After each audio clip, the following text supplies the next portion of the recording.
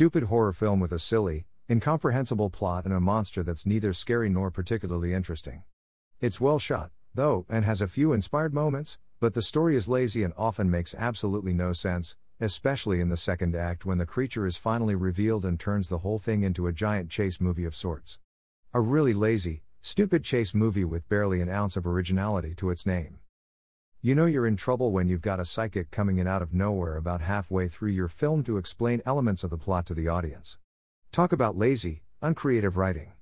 You couldn't have had the main character stumble on an ancient book or meet an elderly yet knowledgeable townsperson or any number of other exposition-serving horror tropes that would more creatively explain the creature's background instead? Was making a random psychic do the dirty work really the most creative thing they could come up with? Why the need to explain it at all, really? I mean, it's a monster, it kills people. That's all we need to know. No psychic-inspired explanation necessary. And the mythology they do reveal about the creature is so illogical and stupid. Why? Why? The gore isn't even all that good either.